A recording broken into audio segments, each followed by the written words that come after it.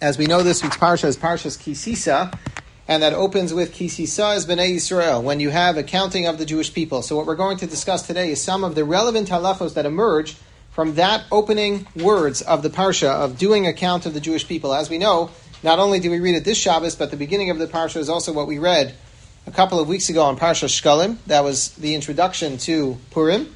So we begin with the Gemara Maseches Brachos. The Gemara says we learn from the pasuk Kisisa is Rosh Bnei Yisrael Lefkudehem V'nasnu ish kofer nafsho. So it says when we count, when we have a census of the Jewish people, so everybody has to give a kofer nefesh. What does a kofer nefesh mean?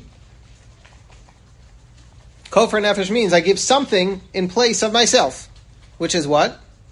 A machzis hashekel. And that's why we read it right before Purim. Rashi says, why do I give a machzis hashekel in place of myself? When we're doing a census, why doesn't every person just show up and say, I'm here? And then we'll mark them down. The answer is, says Rashi, Shahaminyan sholed bo ayin hara. If you're going to actually go around and count people individually, that would be creating a situation where we have concern of ayin hara. However, if we're going to each give a machzis hashekel and then we're going to count the shkalim, that would be something that alleviates this concern. Writes the Gemara, this is something that is so obvious, the problem of ayin hara that comes from counting individual people, that the Gemara says, Amar le HaKadosh Baruch Hu le David. HaKadosh Baruch Hu says to David HaMelech, David Melech Yisrael, Harei ani machshilcha bedavar she'afilu tinoka shel beis Rabban yodim oso. I'm going to make you make a mistake, David HaMelech, on something that is so elementary, that is so basic, that is so obvious. And what is that?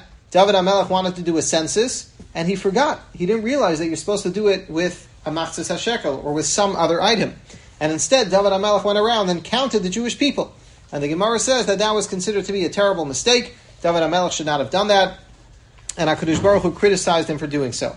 Now the Ramban on Chumash, both in our Parsha, as well as in Parshas Bamidbar, when we talk about different countings, here in Kisisa, as well as in Bamidbar, the Ramban asks, we're talking about David HaMelech. Come on. David HaMelech, you think he didn't know the pasuk in Chumash?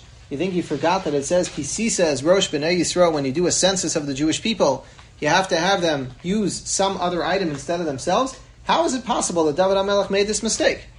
How can that be? Where did he go wrong? So it's a very interesting discussion that the Ramban has. He gives different interpretations in different places. In Parshas Bamidbar, the Ramban writes something that some of the Achronim quote later, lahalacha. The Ramban says that it's true. In fact, when somebody's doing a counting litzorech, when you're doing a counting that is a purposeful counting, then you're allowed to do it even by counting heads. However, the Ramban says the taina against David HaMelech was that David HaMelech was doing a totally unnecessary count.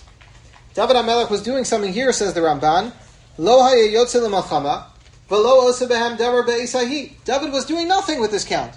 All he wanted it for was l'sameach libo shemalach al amrav. Says the Ramban, the only reason why David HaMelech wanted this was because he wanted to show how powerful he was. If I know how many people are under my jurisdiction, it makes me feel better about what kind of leader I am. If I have no count, if I have no finite number, then what does my leadership actually represent? I have no way of knowing. And therefore, David HaMelech says, I want to do a census, I want to do a count, not because I need to know how much taxes everyone has to pay, not because I need to know how many hospitals we need to have, but rather because I need to know how powerful I am. And therefore, says the Ramban, that was the mistake that David HaMelech made. The Ramban explains, Kol zman shenimnu Yisrael litzorech. Anytime that the Jewish people were counted, it was always for a purpose. For example, as they traveled in the Midbar, after they came out of Kriyas Yamsuf, all of that was for a purpose. But over here, there was no purpose at all. And therefore, he says, that is why David HaMelech was punished, which would seem to be an understanding that even had David HaMelech done it with a kofer nefesh, with a machzis hashekel, or with some other item, everybody would give an animal, everybody would give money, that still would have been a problem, because David HaMelech was only doing so l'chavod atzmo. He wasn't doing it for any real legitimate tzorech at all, and that is why David HaMelech in some way was criticized for what he had done. We have a second place in the Gemara where this is mentioned. The Gemara in Maseches Yuma talks about there were many, many Kohanim who used to come to the Beis HaMikdash. All of them wanted to do the avoda. All of them wanted to be involved in the service in the Beis HaMikdash. And the Gemara says they used to only need, let's say, 10 Kohanim in the morning, or 20, or 30, or 40 Kohanim. But there were 100 of them standing there. So the Gemara says, how are we going to limit, how are we going to figure out who should be in, who should be out, or how many Kohanim we have? Says the Gemara, each Kohen had to stick out a finger, and then we counted fingers to figure out how many people there were. Ask the Gemara, why do I have to have everybody stick out a finger? Why don't I just look at all their heads and count each head that's standing in front of us? So the Gemara says, no, because if we would do that, that would be a problem of ayin hara. That would be a problem, like the Torah says here by Kisisa, that we have to be concerned to count heads as something that we certainly should not do. This is quoted the halacha in the Rambam and Hilchos Tmidim Umusafim, when the Rambam talks about the avodah in the Beis Hamikdash and how we're going to count how many kohanim we have, how many kohanim we need, how many we don't have. So the Rambam there tells us that this is something that we have to be concerned about, and the Magen Avram in Arachayim, Siman Kuf Nun Vav, which is Hilchos Tfilah, Hilchos Beis HaKnesses, there the Magen Avram talks about it as well. The context there is talking about to count up a minyan. How do we know if we have enough people for a minyan? So there the Magen Avram says we're not allowed to count people as they are. Afilu lidvar mitzvah. Even if it's for the sake of a mitzvah, still we should refrain from doing it because we have to be concerned from an ayin hara. And therefore the Magen Avram says everyone should stick out a finger or something like the Gemara describes, and that will alleviate the problem. The Kitzur Shulchan Aruch writes that based on this is why the practice has developed that when you're trying to count people, you'll say a pasuk that has 10 words. Hoshia Samecha Baruchas Nachal Asecha has a 10-word pasuk. That's the way to count out whether or not we have a minyan, or something of that nature. Now, you might be wondering, this is totally irrelevant. When was the last time you ever counted people? When does this ever come up? And the answer is, it's actually extremely relevant. The truth is, over the past 75 years, this has been a very richly and hotly debated topic in the halachic literature. Can a Jewish state, as we are zoche, as we are privileged to have today, can they conduct a census? Is the state of Israel able to have a census? And even if the state of Israel maybe doesn't do everything al pi halacha all the time, but we as citizens who are religious Jews, are we allowed to participate in a census? So if they send out the information and they want all of us to fill it out, do we have a right to go along with it, or do we have to say we're going to boycott the census and that's going to throw off all the numbers? So this is a major discussion in the contemporary poskim. The Sridei Eish, Rabbi Chiel Yaakov Weinberg, who was a survivor of the Holocaust, and after the war, he was a great posek. After the war, he moved to Switzerland, I believe. So the Sridei Eish quotes the Ramban on Chumash in Parshas Bamidbar. And what does the Ramban on Chumash say? The Ramban says the only problem why David HaMelech was held responsible for what he did wrong was because David HaMelech had no tzorach. There was no real justification for him doing a count. And that is why the Gemara says David HaMelech in some way was criticized for doing the count in his time. The only reason he did it was to show his prowess, was to show his power. That's not a legitimate enough reason. However, from that Ramban we learn that if there is a tzorech, if there is a reason, then of course you're allowed to do a census. The same way they did it in the days of Kisisa, in the days of the Torah, in Parshas Bamidbar they did it. It was done all the time throughout the traveling of the Jewish people in the desert because there was a need for it. So today, when we're trying to run a country, and we're trying to figure out how many citizens are there in the country, how many people do we need to take care of, how many people are on welfare, how many people have jobs, how many children does everybody have, how many hospitals do we need to have, how many pediatric centers do we need to resurrect, how many trains, how many buses, all of that goes into figuring out how many citizens there are in a country. If you're not going to have that information, then you're not going to be able to run the country properly. And therefore, based on that, the Sridei Eish argues, based on the Ramban on Chumash, that would be a good enough justification for us to allow a census to be done Bizman Hazeh. Rabbi Ovadia Yosef, when he discusses this in one of his tshuvas, very beautiful tshuva, he talks about it and he adds another consideration. Maybe the only problem of doing a census and a consideration of an ayin hara is only when I'm counting heads. However, over here, where everybody's filling out a form and sending it back into the government is just counting up pieces of paper and taking the information and making a log of it. Maybe that would not be the same. So that is a discussion Rabbi Ovadia Yosef has. Other Achronim seem to say that this is something that is only a concern when you're counting Jews alone, but when I have the entire population, which is Jews and non-Jews alike, so then there's no ayin hara involved. It's everybody that we're talking about, and it's not specifically targeting Jews, and therefore we would say maybe that's another point to consider with regard to a modern-day census as we understand it today. Rabbi Ovadia Yosef then quotes a Kli Yakar on our Parsha, which is interesting, not on our Parsha, in Parshas Bamidbar. Kli Yakar on Chumash is not a halachic sefer, so we can't really draw a halachic argument from the Kli Yakar. But Rabbi Ovadia in his genius knew everything, so when he goes through a discussion, he includes everything, even the Kli Yakar on Chumash, and here Rabbi Ovadia writes as follows, and he says, the reason why there was a concern for ayin hara, when the Torah talks about in Parshas Kisisa, the first census, the first count of the Jewish people, the reason why there was a concern is because Hayasamach Lamaisa Ha'egel. This counting of the Jewish people was right around the time of the story of the Egel. And says the Kli Yakar, Hayadavar Chidush Al Ribui mispara. The reason why there was a concern of ayin hara there, why everybody had to give a machzas hashekel, why was that necessary? Says the Kli Yakar, that was a one-time consideration because we had just been in Mitzrayim. How many people were members of the Jewish community when they went down to Mitzrayim? How many? 70. V'shivim nefesh yardu avasecha Mitzrayim. Yaakov Avinu comes down to Mitzrayim with 70 people. Then the Jewish people are oppressed for 200 years. You would say, there's nobody left. Who's going to be left after this terrible extermination? They killed all the boys. They were killing people all over the place. There were death marches. Everything's terrible, the Mitzrayim. So how many Jews are going to be left? None. Now the Torah says, let's count the Jewish people. Hundreds of thousands of people. That's where you have an ayin hara, where it's totally unexpected. We expected to have a small, fledgling nation, a few hundred people. How many are going to be left? Yaakov Avinu comes down with 70 people. How big did they grow after they were being oppressed all that time? Says the Kli Yakar, that's where the Torah says when you're doing a census, and the result of that is going to be so unexpected, so shocking, that's where you have to be concerned about an ayin hara. And therefore the Torah says on that occasion that you have to do it with a machzas hashekel. However, when we're talking about a regular situation, we have a country in Israel today.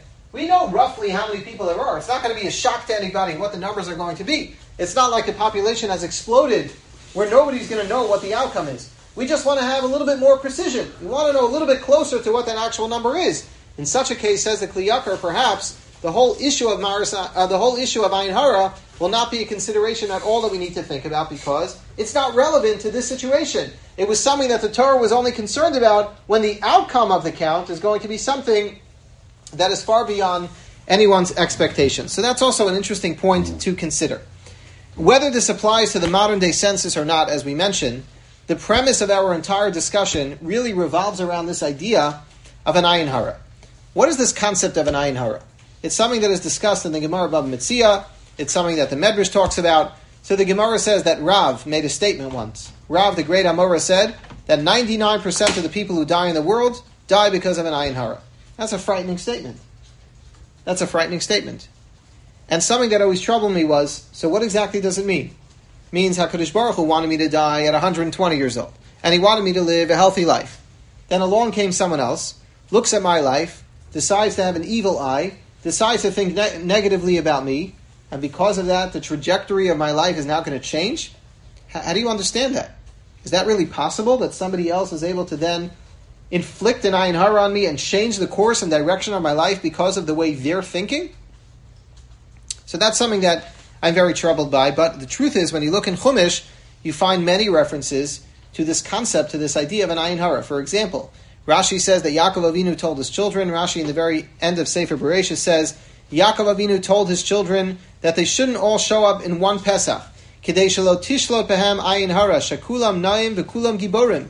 Yaakov Avinu had a beautiful family, and they were all very princely-like, and they were all very good-looking, and they were all very strong, and therefore Yaakov Avinu said, I have to be concerned about an ayin hara, and therefore I don't want all of you showing up in one place. Everyone should split up a little bit so that we shouldn't have anyone think about ayin hara that will be damaging to us. Rashi writes in Sefer Bamidbar that when Bilam was hired to go curse the Jewish people, what was it that Bilam tried to do?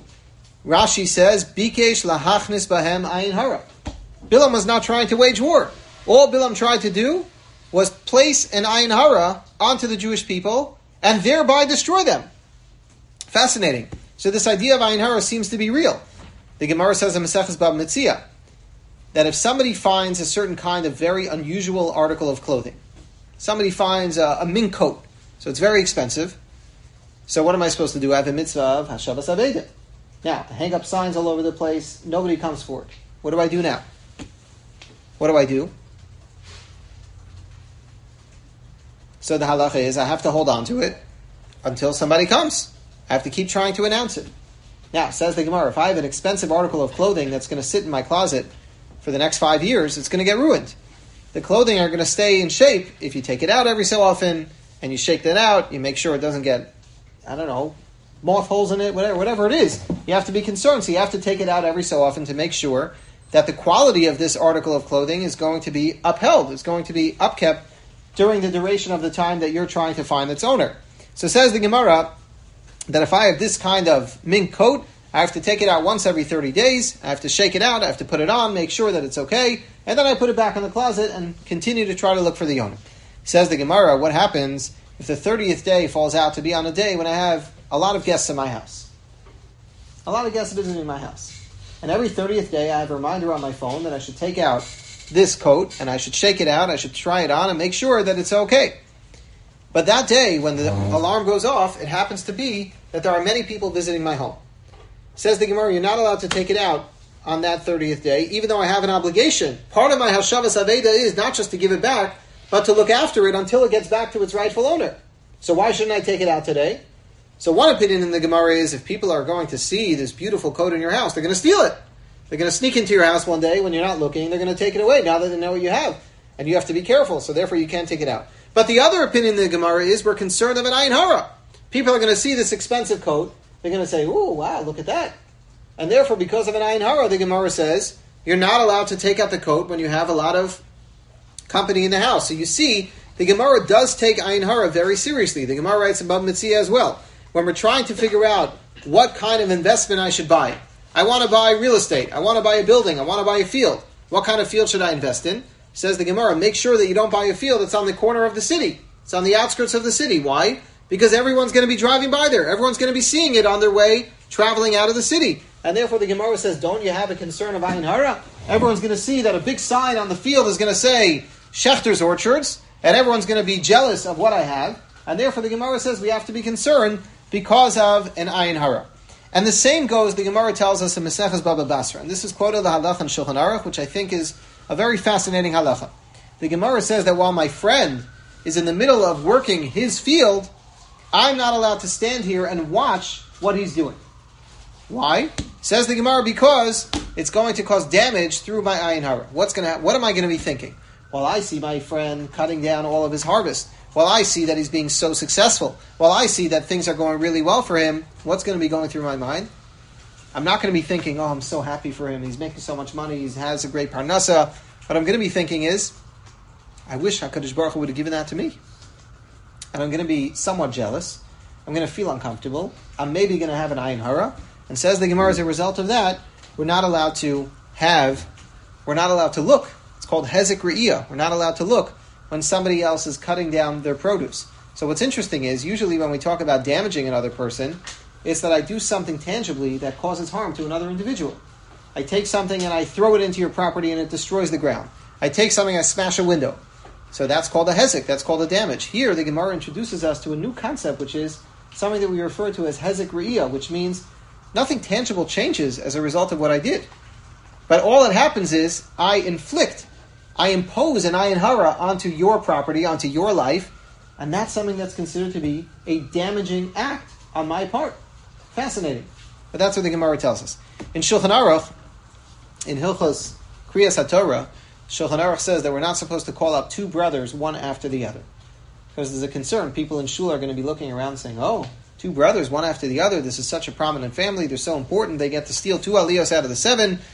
Therefore, the Shulchan Aruch says we should try to abstain from having two brothers get aliyos one after the other. Once again, because of an ayin hara. The Shulchan Aruch writes as well in Even HaEzer, if you're going to have two families that are making weddings, you shouldn't make the weddings at the same time in the same place, because we have a concern that there's going to be an ayin hara. People are going to see, oh, 2 chasanim, 2 kalos, so exciting, so wonderful. We don't want to have any ayin hara, and therefore we have to be very, very careful for that and not to plan 2 weddings at the same time. Yeah? Well, there are so many things that you can do to stop someone from being jealous against an ayin hara. People are always going to do that. People are people. Yes. So hold on to your question for a minute. The Tosas Rid, I'm not ignoring it. I hope to get to it. The Tosas Rid, one of the Gedolei HaRishonim, writes something absolutely fascinating, and it speaks a little bit to what you said. So you said, there's only so much I could do to try to hold back from an ayin hara. My father likes to talk about the fact, one of the major themes of Rav Soloveitchik that he loved to speak about was the mitzvah of v'halachta b'drachav. We should try in many ways to emulate HaKadosh Baruch Hu, in many different ways in our life.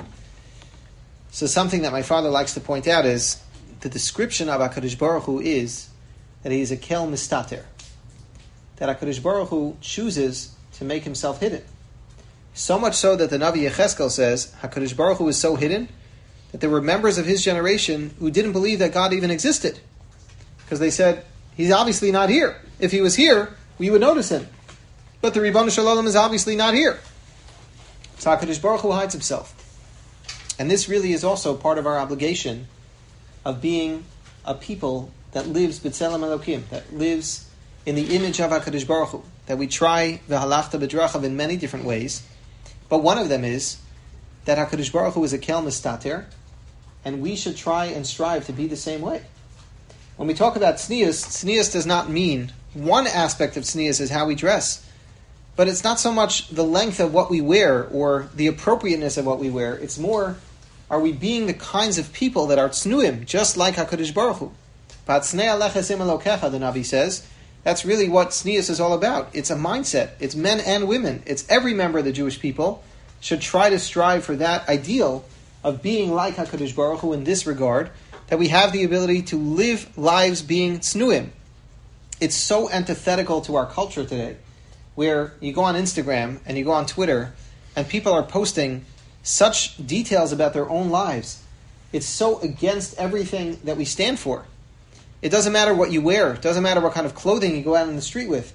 The whole definition of these social media platforms is such a lack of tznius in every single way.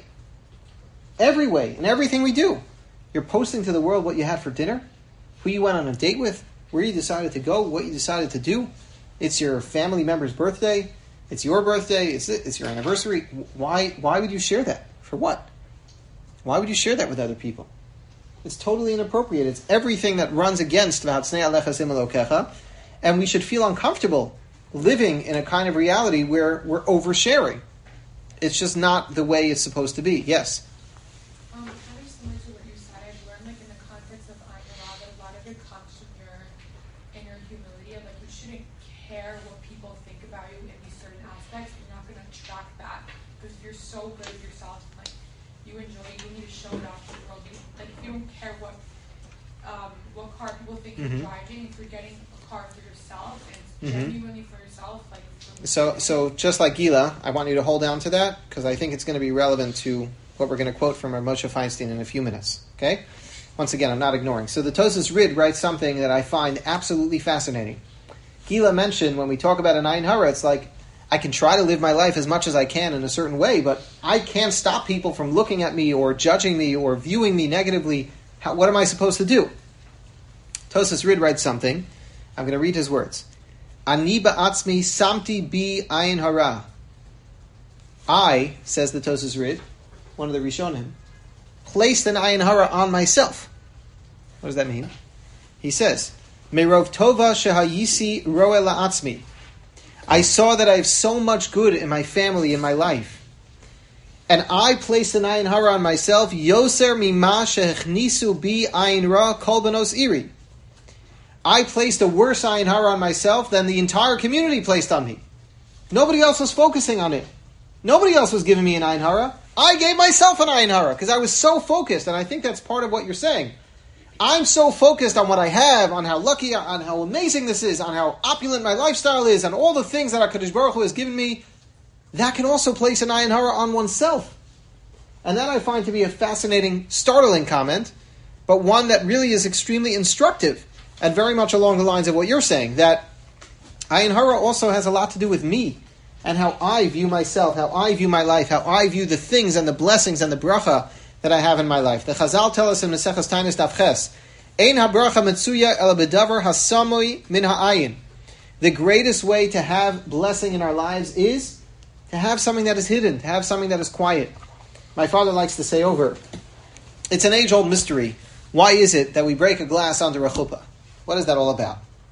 So the Gemara Maseches Brachos tells a story that one of the Amoraim was once at a wedding, and people were getting too lightheaded, it was getting too out of control, and he felt he had to somehow figure out how to rein it back in. What was he going to do? Says the Gemara, he took a big fancy crystal glass, smashed it on the floor, he got everyone's attention, they all got serious, and he said, we have to refocus, we have to redirect ourselves and make sure not to get too out of hand.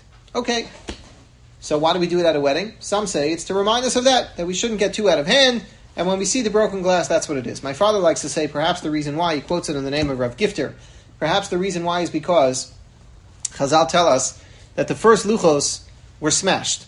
Why were the first luchos smashed? Says the Medrash because there was so much fanfare that came along with the giving of the first luchos, and ayin hara was sholed in them.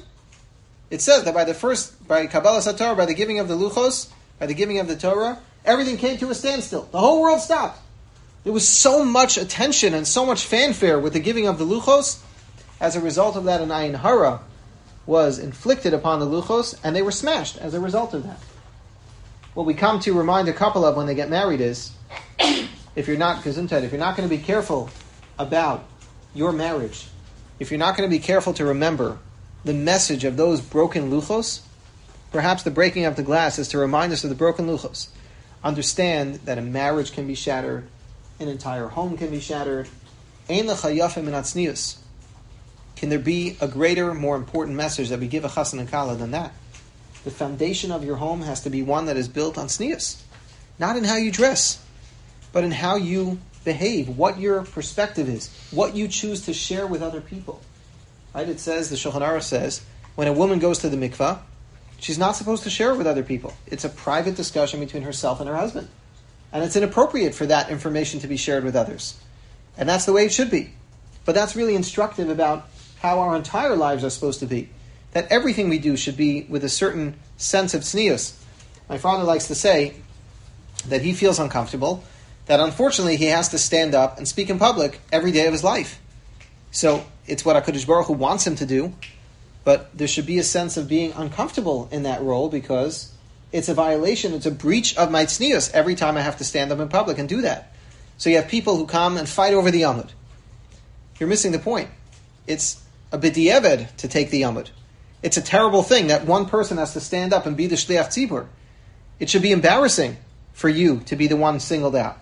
So, Nebuch, we have to have someone in the community who's going to stand up and do it. All right, so we have a way of figuring out who that's going to be. But it shouldn't be something that I should fight over. It should be something I should fight over not being able to, not wanting to do.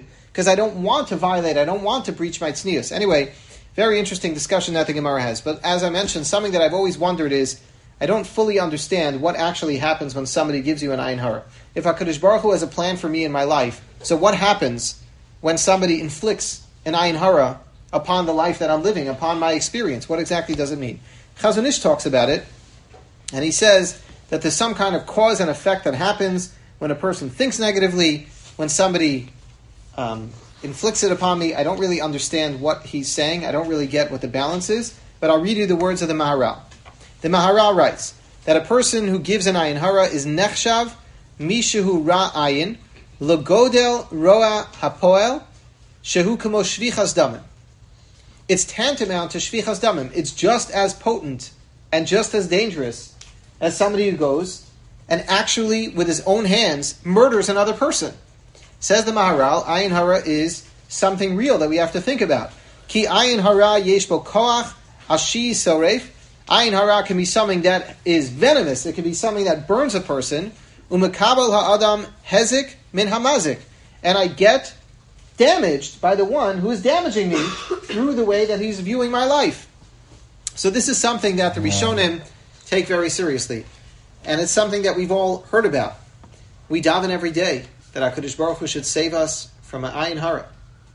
We wouldn't throw it into the davening if it wasn't something that was actually relevant. But we say it every morning in the beginning of davening that HaKadosh Baruch Hu should save us from an ayin hara. But at some point, the Gedolei HaPoskim of our generation have written that we don't need to be overly concerned for an ayin hara b'zman hazeh. We don't have to be overly concerned. Rabbi Ovadia Yosef has a long tshuva where he discusses it, and he says as follows. He says that the whole idea of ayin hara is nismayit b'zman hazeh. The whole notion of being worried about ayin hara and never telling how many children are in your family and don't tell anybody what you do for a living, that whole thing is not something we have to be so concerned about today.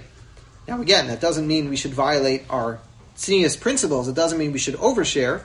But he says we don't have to be overly concerned about an ayin hara. How do you know? Says Rabbi Ovadia, back in the days of the Gemara, it could be in today's generation, we don't have to be as concerned. Why? Mitam, he explains it, ayin hara is something that has power when there's such a overwhelming sense of purity, of sanctity in the world, of kedusha. But today, he says, when we don't have so much Kedusha, so there's not so much Tumah either. And therefore, the Ayin Hara doesn't have as much power. It's Zeh L'Uma Zeh. It's one against the other. It's two different forces that are pulling at each other. And therefore, says Rabbi Ovadia, we're lucky today that we don't have so much Kedusha, that we're not as holy as they once were, and therefore we don't have to be as concerned about Ayin Hara. Sounds interesting. I don't know exactly where he gets it from, but listen to his words that he said in another place. I'm going to read them, because I would never say them myself. Okay, listen what he says. Baruch Hashem, Hayom, Mi Choshesh Me'ayin Hara. Says Rabbi Ovadia, who's afraid of an Ayin Hara today?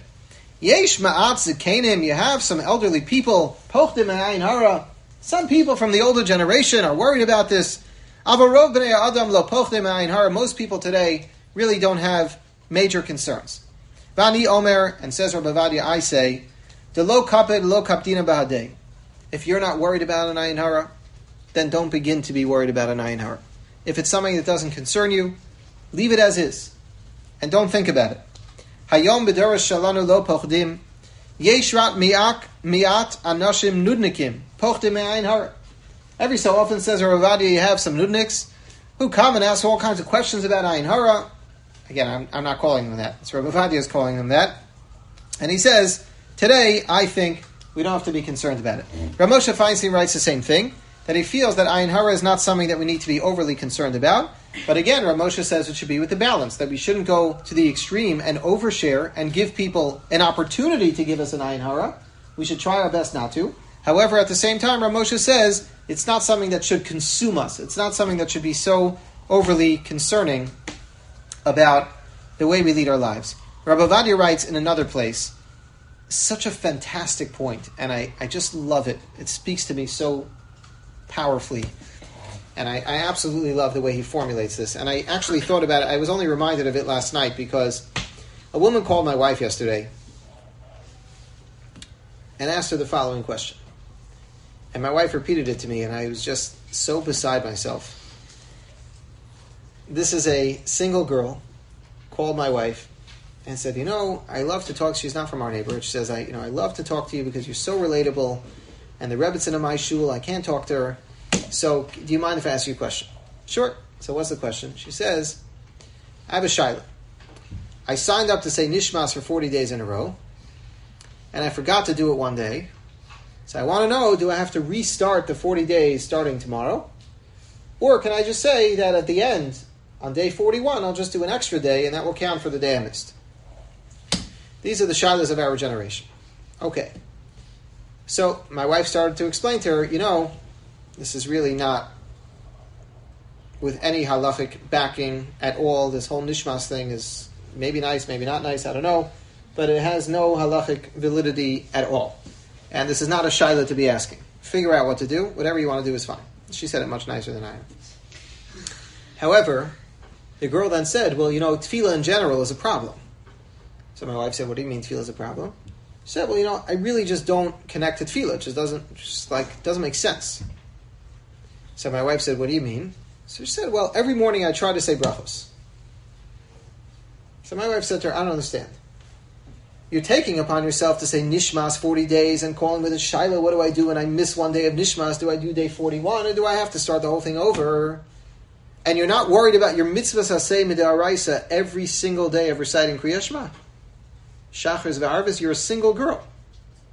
It's not like you have children that you're taking care of, and I'm sure you have responsibility, but you can't find 10 minutes every day to say Kriyat Shema and Shemona Esrei. And I find so often, again, I'm not blaming her, I think it's a lack of perspective. We're so focused on all these nishmas things and all this nonsense that we forget what Yiddishkeit is all about. Kriyat Shema every day. This is what Judaism is. HaKadosh Baruch Hu wants us to say Kriyat Shema b'shach b'cha u'v'kumecha. He wants us to daven every day la'avda b'chol avavchem. And you're busy asking shaylas about your nishmas when you're getting up every day and not davening. How do you understand that? How do you wrap your head around it? Says Rabbi Ovadia, and this is what made me remind myself of his, rant. That's what this just was, I'm sorry. But Rabbi Ovadia writes the following. Noim hadvarim lefarsamam gam bizmanenu. Says Rabbi Ovadia, I'd like to share something with you that is relevant to our generation. Ki yesh anashim, there are people, Shetachas asher yiru me'es Hashem. Instead of being afraid, instead of having yiras shamayim, hem yireim es hakpedos v'acharamos v'ha'ayin hara v'akishufim. They're more worried about all of this necromancy. They're more worried about all the ayin haras and what do I do if I skip one day of nishmas? How worried are you about you skip one day of Kriya Shema? How worried are you that you don't say brachos before you eat and you drink? You're not worried about that. You're worried about all this nonsense. Says Rav Ovadia. So instead of being worried about yiras shamayim, you're busy worrying about all this? Listen to what he says. V'darshim eitzel megali asidos. They go to these people who can see into the future. V'yodei refuas alil v'shar yerakos. People who know how to mix all kinds of vegetables together, and they're going to make the secret potion to make everything in your life go away. Nothing's going to be a problem. Kidas mala asosu v'zeh. And I'm sorry to tell you, says Rav Ovadia, by doing this and by being involved in this, you're pushing yourself out of Olam Hazeh and out of Olam Haba. You're forgetting what life really is. They're involved in such silliness. That these silly people, some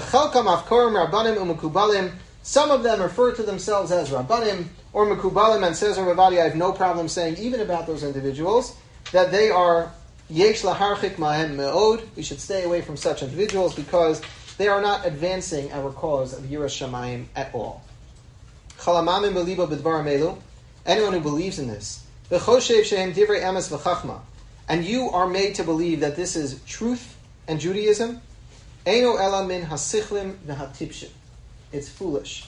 She'ein Daitem Shlema. Avabali Achachma Utmime Hadas Yodin. Anyone who knows anything understands. She'enam Chachme Divrei Chachma Ela Divrei Tohu V'Hevel.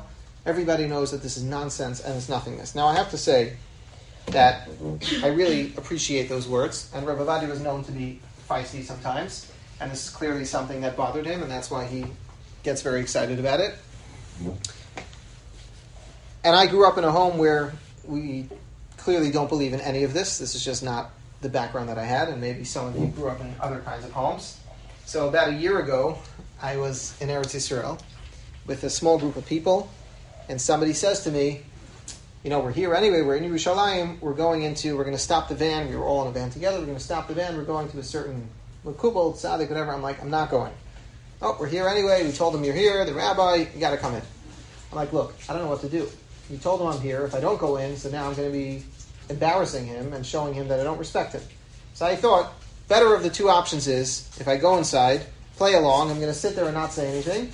Okay, at least I'm not being disrespectful to his face. And I didn't want to make the other people feel that I didn't respect him either, so I thought that was the right choice. I go inside, and he's talking to everybody, and then he says, what about you? So I said, yeah, what about me? So he says, what are you here to talk about? I said, actually, nothing. So he says, I said, I'm just here with the group. They brought me along. So he says, okay, what are the names of your wife and children?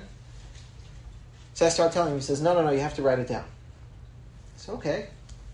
So I write it down. He looks at it. I never met this man in my life.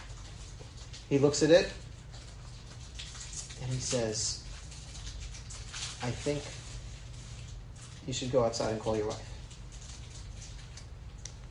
Something's bothering her. Is she normally a very calm person? I said, yeah, she's a very calm person. So he says, I'm telling you, there's something not right. I said, maybe it's because I'm not home. I'm in Israel. She's in America taking care of the kids by herself. He says, maybe. I don't know. Go outside and call her. Come back. I said, okay. I go outside. I call her. I said, everything okay? Yeah, everything's fine. The babysitter just called that she canceled. She's not coming today. I don't know what to do. I don't know how I'm going to get to work and do all the appointments and everything I need to do. I'm like, wow, this is amazing. Okay, I wasn't sure what to make of it. Fine, I go back inside. I said, it's true. Something didn't go right for her today. Baruch Hashem, it wasn't the biggest deal. It was just a babysitter, but okay. Looks at the name again. He says, does your wife have varicose veins? I said, actually, yes. He says, is that katuv b'shem? I see it. It's right here.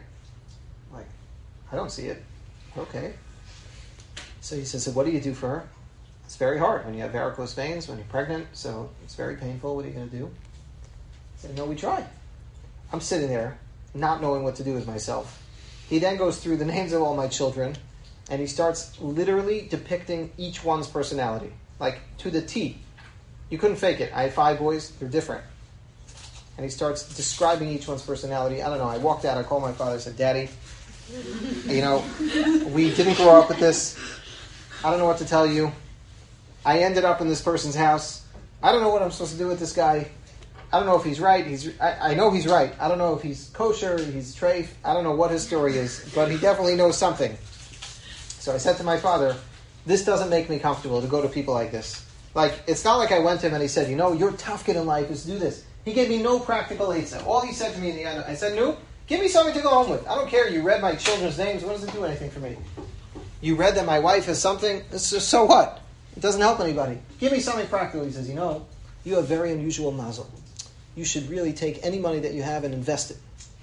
I said, well, I don't know how to invest, so I'm not... First of all, I don't have so much money, and I don't know how to invest. So I said, do me a favor. Instead of giving me all of these platitudes, tell me where to invest the money. How about that? So he says, this I can't tell you. So what good are you? I don't know. What does this do? I didn't walk away with anything.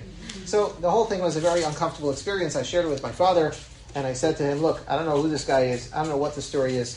But I said, if I have a woman in our community who is struggling with infertility, and she has tried everything, and nothing's working. If I have a woman who's looking for a shidduch, and she's been dating for years, and it's not working. If I have somebody who has cancer, and they're, whatever, not that any of those are comparable, but people who are going through a personal difficulty, would you have a problem with me telling that person, go to this man, I'm telling you, there's something that he reads in your name, I don't know what the story is. I said to my father, do you have a problem?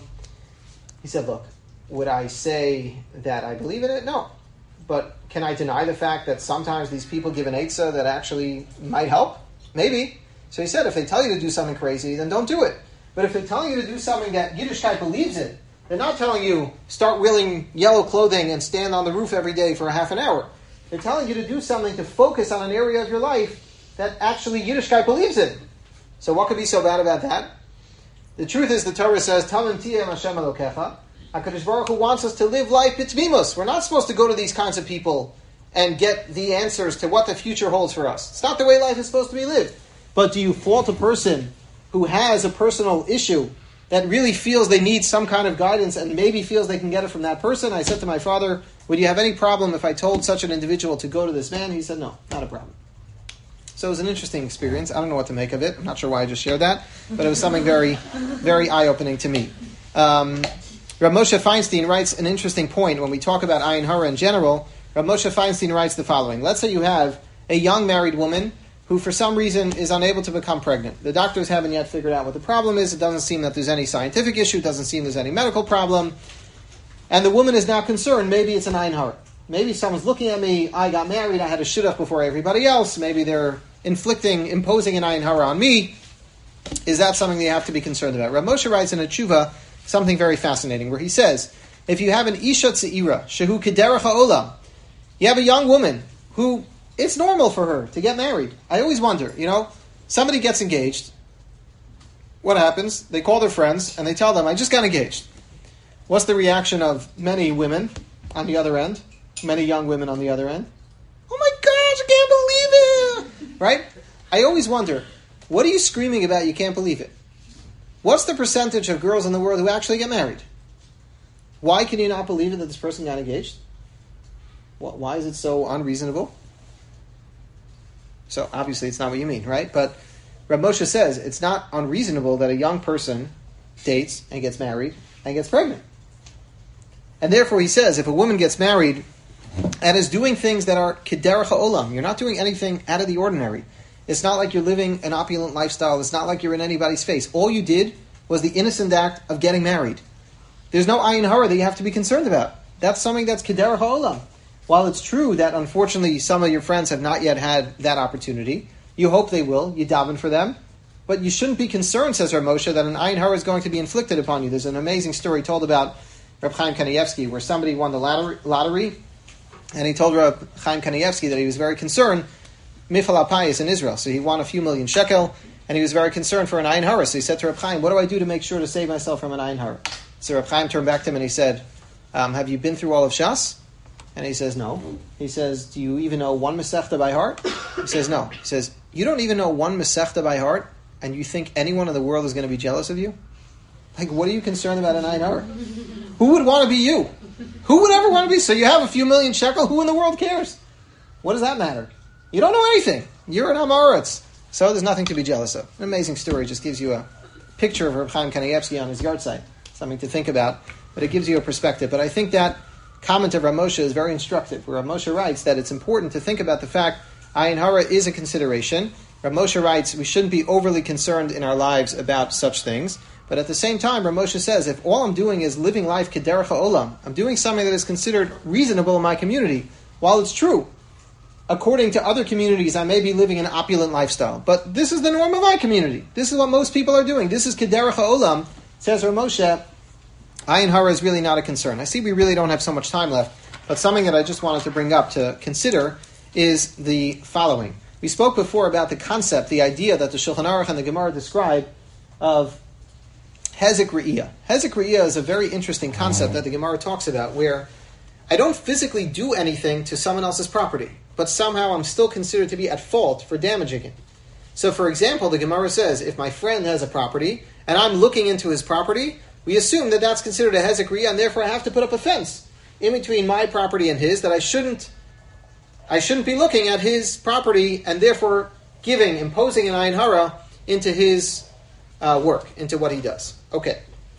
Similar to that, but not exactly the same, is what's referred to in the modern day Svarim as Ha'azanas Seiser. I was talking to someone the other day, and they said that they were having a conversation with another person, and they recorded the conversation. They wanted to play it for me.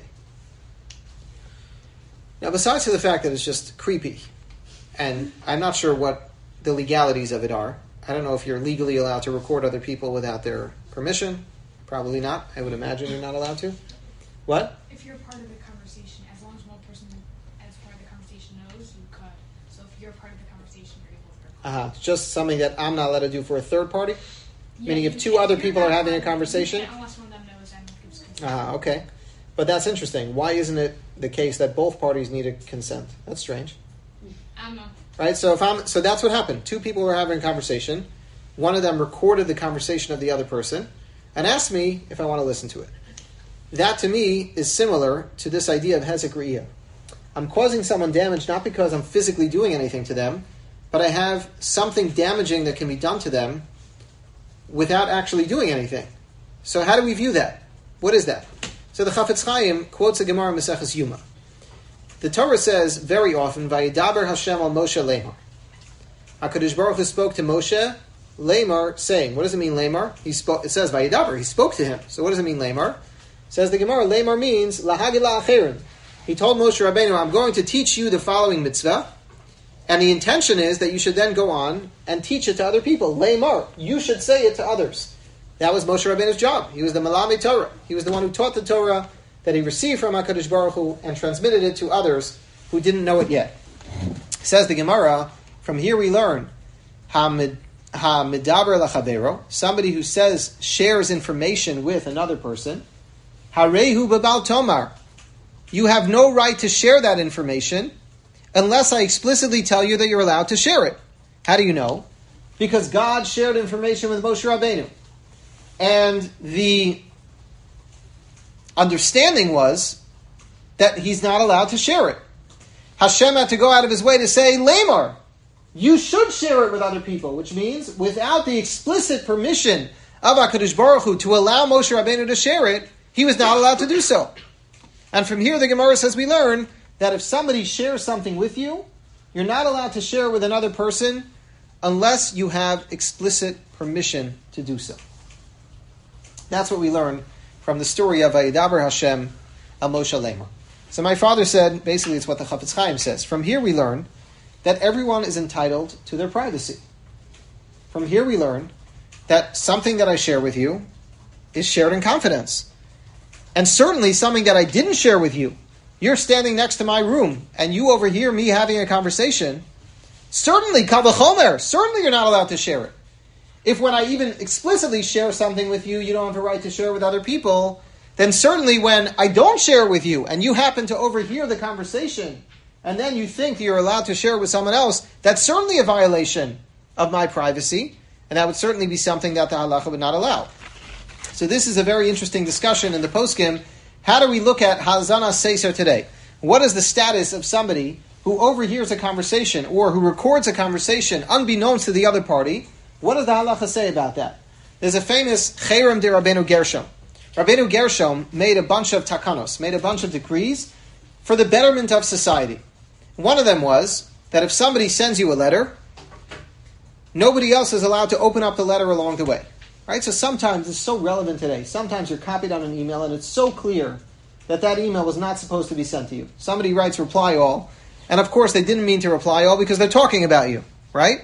They reply all and they say, Schechter, that guy, and they talk all about you, not realizing that unfortunately you're on the thread of emails. So, what do you do with such a thing? So Rabbeinu Gershom writes, if somebody sends a letter to another person, you have no right to open up the contents of that letter and read it. It was made to be a private communication between person A and person B. And you have no right to get in the middle of that. And that would apply here as well. If somebody meant to have a private conversation and you're going and recording that conversation, you're certainly in violation of the Cherem de Rabbeinu Gershom, which is that you're not allowed to have private information that was not meant for you. And that would be considered to be something damaging. Obviously, if it's something that we have to record for safety reasons, because we're concerned that somebody is going to damage themselves or harm others, then of course you would be allowed to record such a conversation because that is not in violation of the Cherem de Rabbeinu Gershom.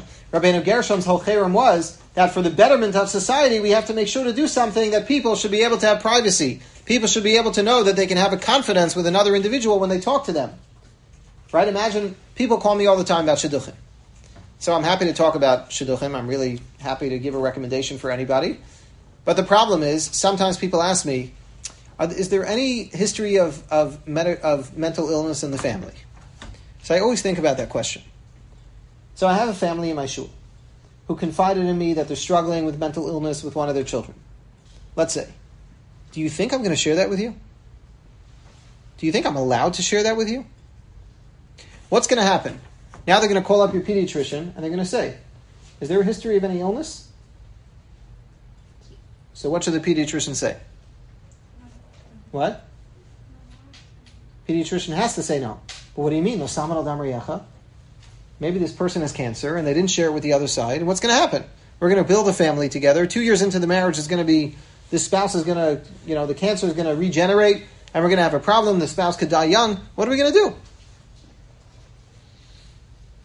Imagine if we had a society that doesn't run based on confidentiality. That we know that we can't trust anybody. We'll never take care of ourselves. What are we going to do? Imagine if every doctor went around and shared information about us with everybody. We would never go back to the doctor. As sick as we might be, people are not going to want to go back.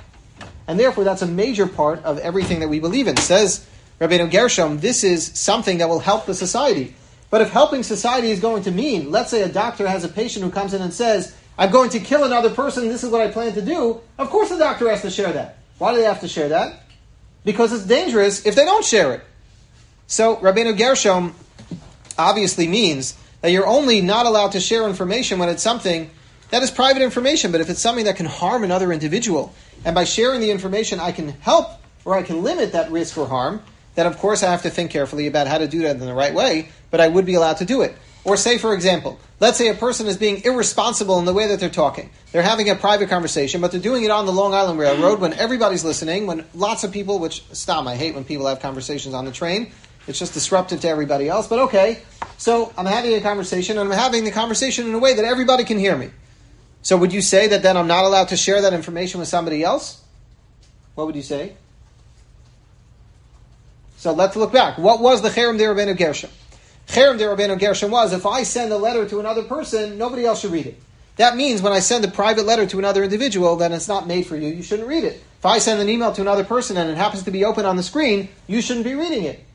But what if a person wants to get a letter to another person, to another individual, and instead of sending it privately in the mail in an envelope, they hang it on the communal poster board. They send it out as a communal email. By the way, I would love to get this message to my friend, and the best way, the most effective way to do that is to share it with the whole community. Is there then a problem with me sharing that information? Of course not. Obviously, you're not careful about sharing information privately. You're not careful about confidentiality. You're having the conversation on the Long Island Railroad where other people can hear you. That means it's not my problem that I overheard it. The whole discussion here is talking about where somebody causes damage to another person by taking information that was not meant for them to hear and using that information to harm them. That's where the whole discussion comes. And it's similar to this whole idea of what we started with, which is the Hezek Re'iyah, which comes from the Ayin Hara. Again, it's an example of something which is not a direct physical harm to another person, but it's something that can be a tremendous harm to them when you think about the outcome and the result of sharing that information that was not meant to be shared with me and in turn not meant to be shared with others. Okay.